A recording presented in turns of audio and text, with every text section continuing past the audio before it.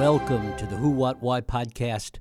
I'm your host, Jeff Schechtman. In this pivotal election cycle, as Donald Trump's behavior and that of his followers becomes increasingly extreme, a pressing question arises. Is Trump the architect of the MAGA movement and its radical fringe, or simply a conduit for the most extreme fascist-leaning voices in today's politics? And how bad can it get, with or without Trump? History shows us that cult-like movements have existed throughout history. In a similar vein, the MAGA ideology and even more extreme philosophies were gaining momentum well before Trump's rise to prominence. Our guest today, journalist Tina Nguyen, has witnessed this evolution firsthand. In fact, for a while, she was a fellow traveler in the movement. Having seen the light, she offers us a window into a transformation we might otherwise have missed. Tina's insights offer more than just an expose that contribute to the historical narrative of our current political landscape. Her stories highlight the precarious balance of democracy and delve into a new generation of young Republicans. These are not the dirty tricksters of the Nixon era, but a group that represents a more profound and potentially dangerous shift. This new wave of young MAGA supporters forms part of a formidable infrastructure aimed at recruitment, indoctrination, and mobilization. It's eerily reminiscent, minus the brown shirts, of movements from darker times. Tina Nguyen brings a wealth of experience and insight to this discussion. As a national correspondent for Puck, she focuses on Donald Trump and the American right. Her background includes roles as White House reporter for Politico, a staff reporter for Vanity Fair's Hive, and an editor at Mediate. She's a graduate of Claremont McKenna College, where her rightward journey began. And it is my pleasure to welcome Tina Nguyen here to talk about the MAGA Diaries, my surreal adventures inside the right wing, and how I got out. Tina, thanks so much for joining us. Thanks you for having me. Well, it is a delight to have you here today. One of the things that you hear so many people say is that if only Donald Trump would go away, if in fact he loses an election and we'd be done with him. But in fact, the MAGA movement, particularly as you've seen it from the inside and as you write about it in the MAGA Diaries, is much more complex. It's much deeper. It's much more organized. It's not something that's going away so quickly. Talk about that first. So when I entered Claremont McKenna, I was a student who came from an immigrant background. I didn't really have that much money. I didn't really have many connections going into the professional world. And Claremont not only offered that, but it also hit on the second love that I have, which is of the founding fathers and the American Revolution. Like when I was a kid, I thought that was the most beautiful concept in the world, that all these people would come together and create a form of government with balances of powers that would protect certain ideals. And the moment that you walk on campus and see that there's an institution, a research institution that focuses on studying the founding fathers and American politics in relation, I'm just thinking like, oh my God, yes, please. But the moment that I stepped into that world, this entire universe of conservative organization, the type of organization that goes back to the 1960s, just like emerged to me. And the connections that you build inside that network are not just through journalism, which is where I wanted to go, but it's in the legal system, it's in the election system, it's in state legislatures, it's in activist movements on the ground. Like any civic institution that you can think of, there is probably a right-wing activist or interest group trying to figure out a way to get their ideas through it. And like, it's so organized, it's so well funded, but it's so deep. Like that's the thing that I don't think people quite understand, exactly how ingrained into politics this movement has become. Is it your sense that this has grown organically, that it has simply been layered on top of layer on top of layer since the 1960s, as you talk about? Or is there some grand vision that you see behind this, somebody pulling the strings behind the proverbial curtain? I really don't think there's a string puller, and like it's easier to think that there is. But this movement came together in the 1960s under the Goldwater Revolution with people such as William F. Buckley, Morton Blackwell, and they came together, and the gist of it is, oh no, society is moving too quickly in the direction of at that time, communism. We need to pull it back from this socialist, communist direction that we think Lyndon Johnson's taking the country in. And they organize to that end. And the initial plan is train future leaders, identify young conservatives who think in that direction, and teach them how to become elected officials. Think of it this way: Mitch McConnell, who is old, was a member of the Leadership Institute in 1960 something as like a 20-year-old. That's how far back this movement goes. But the thing is that movements like that only continue to exist if they evolve with the times and address the issues that they believe are anti-American at that point and develop what they believe is pro-American stance in opposition to it. So in the 60s, it was Lyndon B. Johnson and the Great Society. In the 80s, it was the rise of communism and protecting the religious right. In 2000, it was defending the Iraq War and being pro-American values imperialistically, not negotiating with terrorists as Obama was going to do. And that was the big fear for my generation going into the Obama era. And the thing that I noticed was when I went to a current youth activist organization called Turning Point USA, I was like, okay, you guys are focused on fighting wokeism, on fighting LGBTQ rights, on withdrawing American military influence from places like Israel and Ukraine. This is so against the thing I grew up in. But the ultimate core of it was there are leftists who are trying to destroy the values you hold dear. You got to band together because you are the future of the party. And that was always the through line. Do you see the through line connection? Because you mention it, and I want to look back at that.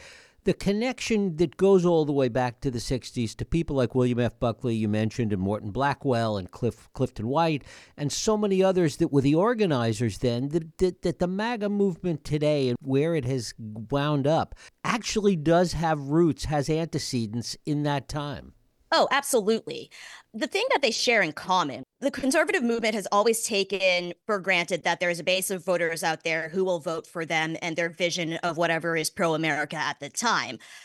Their fatal flaw was that they believed that they were the true arbiters of what was on the right, what was conservatism. And for a while they were able to do that, but then Trump comes in as an outsider who's fueled by social media and who has a much better messaging instinct than the right ever did. And he immediately connects with the people that they thought were theirs. So for years and years, they have tried in some capacity to take the stance of no, this is what conservatism is, limited government, states' rights, yada, yada, yada. And then Trump and his movement goes, actually, no, we like Medicare and we want to close our borders and get out of influencing, say, saving Ukraine and allying with NATO.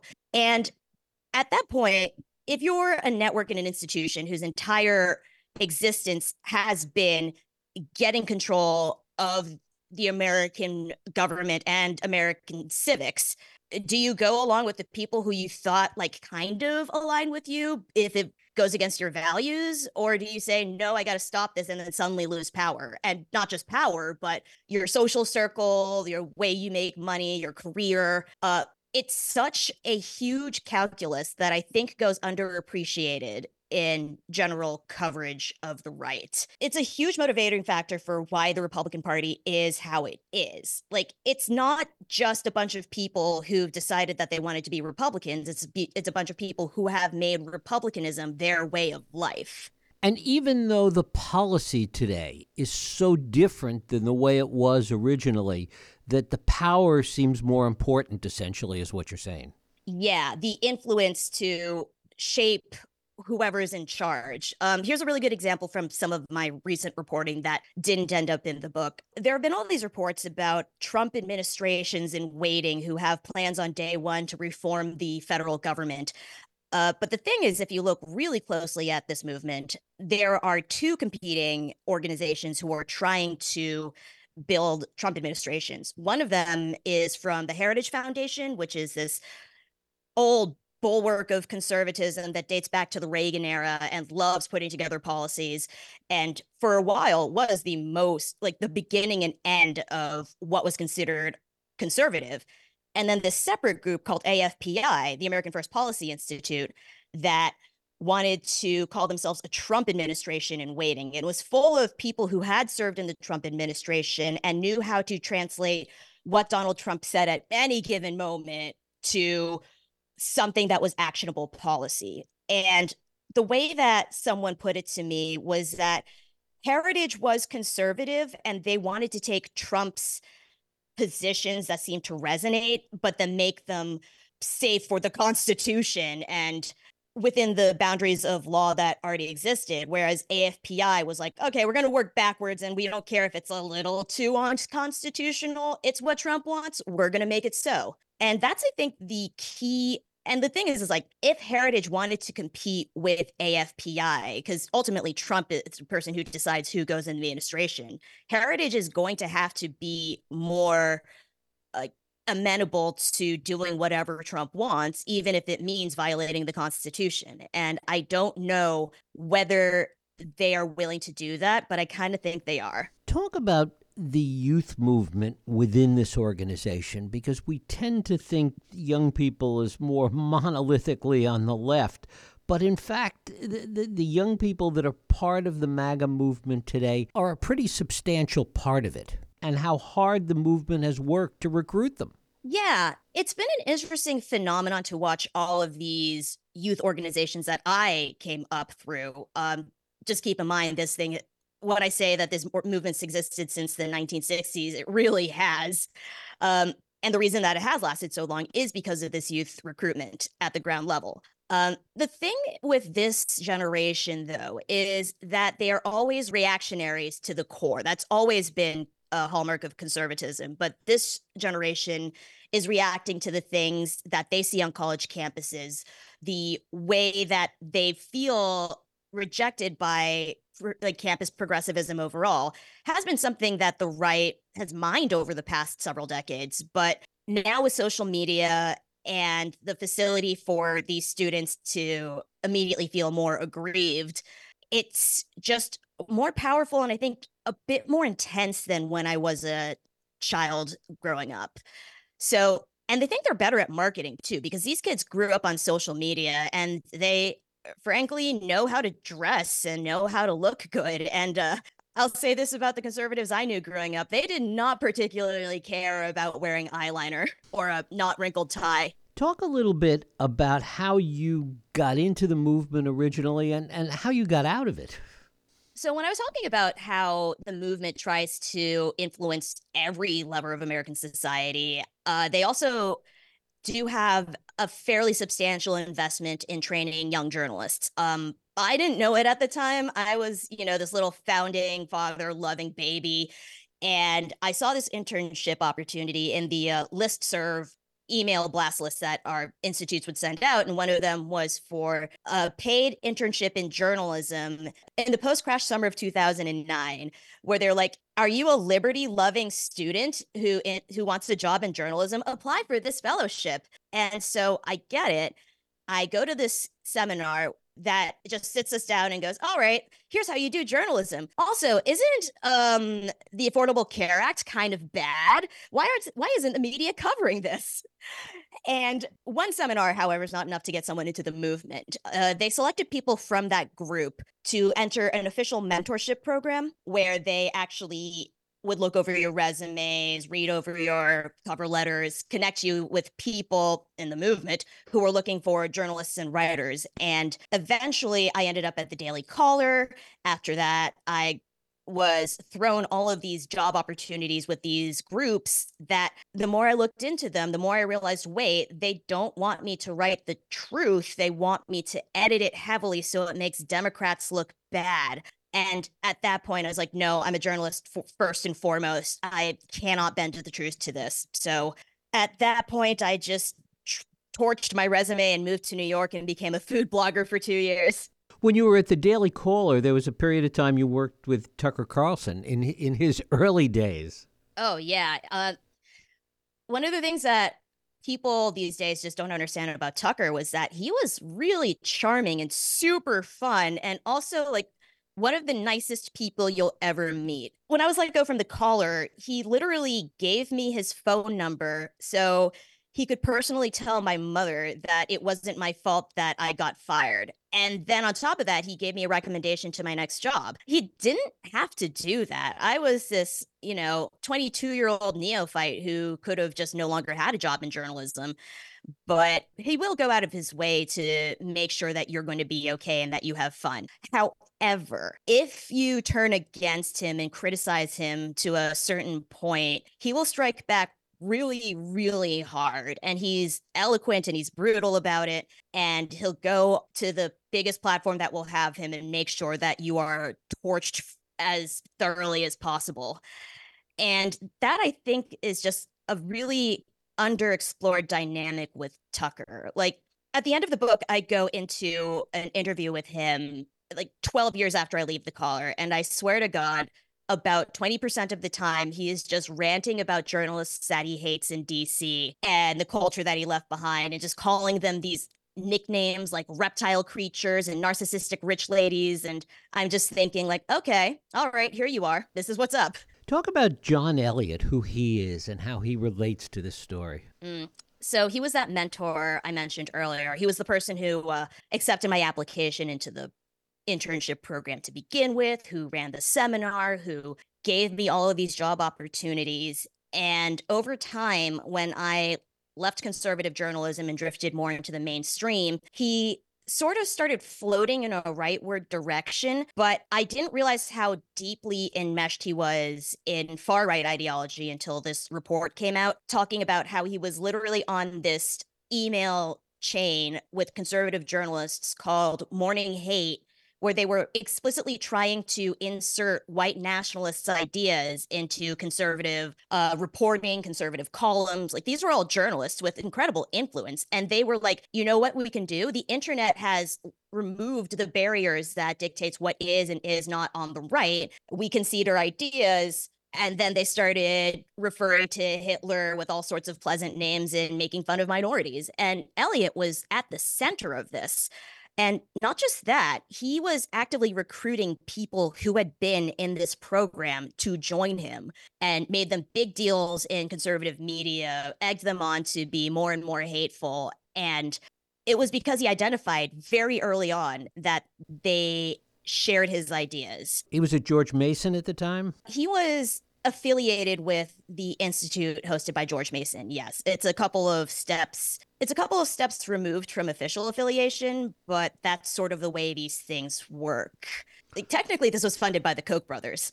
One of the things that's remarkable about all of this infrastructure that you write about is the fact that it is endlessly funded. There never seems to be a shortage of money for any of it. Yeah. Also, it's cheaper to do so these days. I think that the traditional understanding of here is a Republican with a lot of money, this Republican's going to throw it at some guy and then get his vision funded, that's sort of fading away. Although there are newer rich people stepping in with more out there ideas.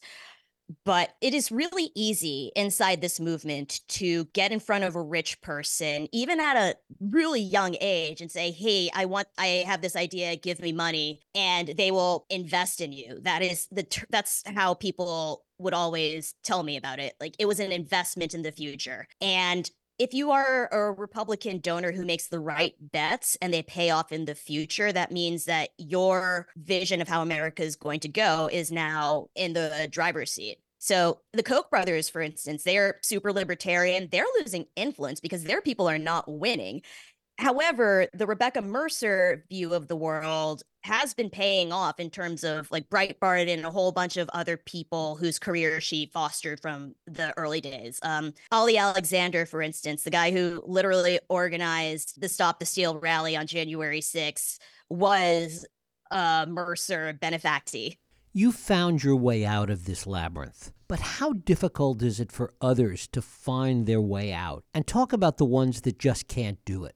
In journalism, it's especially hard because if you enter the field thinking, all right, I'm going to get these skills and move on to another job, you just can't. Someone will look at your resume and say, nope, you're conservative. We're not trusting you. We don't think you belong here. And either you give up and stay in conservative journalism forever, or you literally go to journalism school and pay $100,000 to cleanse your resume to quote unquote prove that you are unbiased. And the rest of the field is sort of like that too. Democrats can easily just quit and do something else. Republicans who quit, especially those who do it for reasons like this is contrary to my values, I just can't anymore, they are demonized. Like, they are dragged through the mud. And that sort of speaks to that sense of loyalty that goes back to being a college student, I think. If you're in a movement that raised you from the early days and gave you the ability to get to where you are, and then all of a sudden you're like,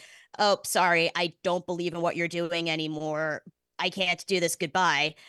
Everyone's going to hate you for basically condemning who they are as well. Like, it's just sort of it's a group mentality. Given how entrenched all this is, what's next? As you dig into it today, as you report today, what is it that you're seeing that even goes beyond what you've written about in MAGA Diaries?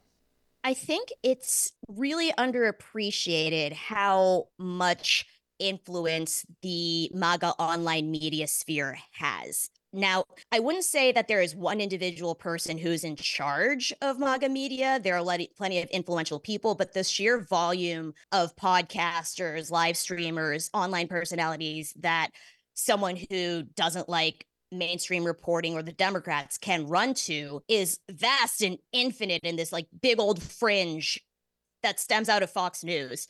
And you can't influence them by going to one outlet and be like, all right, change people's minds. These are all independent actors. And the more control that this blob has over the narrative, the more Trumpism, I think, takes hold. And that's just something underappreciated by, I think, people who try to understand the Republican Party and Republican voters. Like, they're not being influenced just by watching Fox News anymore. They're going to like Red Pill 87's online like Twitch stream or something. And the organization part I was talking about earlier, though, that only comes into play if Trump gets into office. Maybe some other Republican, but most certainly Trump. And what happens after that is going to be a very radical change in American government and quite possibly what are considered American values. So that's going to be quite a transformation to watch should it occur. And what happens if Trump doesn't get elected? What happens to the movement, do you think, then? If Trump doesn't get elected, the first thing he's going to do is talk about how the election was stolen once again. Right. And I don't know whether you're going to see one big January 6th over again, because Washington security has gotten much better ever since. But I wonder if you're going to see a whole bunch of smaller January 6s in state capitals around the country. And it also depends on whether Trump supporters are genuinely fearful of the FBI. The reason that you haven't seen a lot of pro-Trump violence to the level that you saw leading up to 2020 was that they really believe that the FBI is monitoring them and will try to throw them in prison. And so they're sort of underground at the moment, but in smaller levels, they will be much more active. Like, I could list about a half dozen hotspots where you could see militia activity pop up.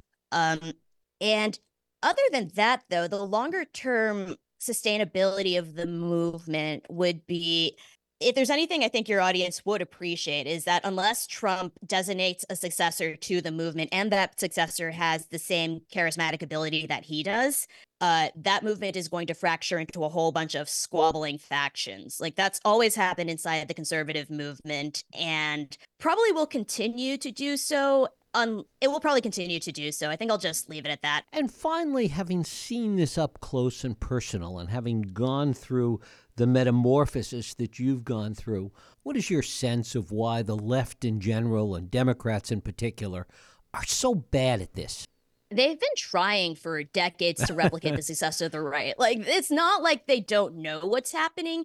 It's just that in the very center of democratic progressivism is this deep need to make things happen right now. Like the quickest way to point A to point B is like through a mountain, for instance. And the conservative movement will plot a really careful course that goes around the mountain, and maybe it'll take longer to get to point B, but they'll get there. But the progressive movement has always been like, let's go straight through the mountain, and then they'll crash into it.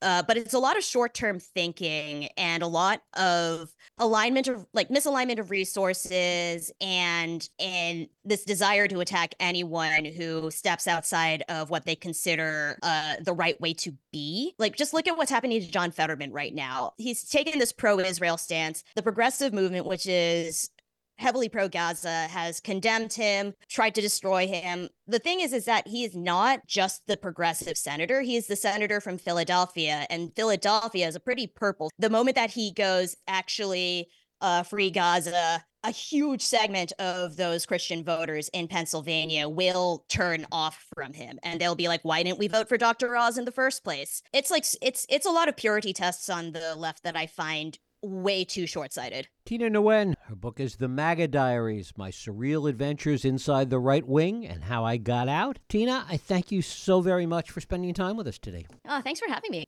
Thank you. And thank you for listening and joining us here on the Who, What, Why podcast. I hope you join us next week for another radio Who, What, Why podcast. I'm Jeff Sheckman. If you like this podcast, please feel free to share and help others find it by rating and reviewing it on iTunes. You can also support this podcast and all the work we do by going to whowhatwhy.org/donate.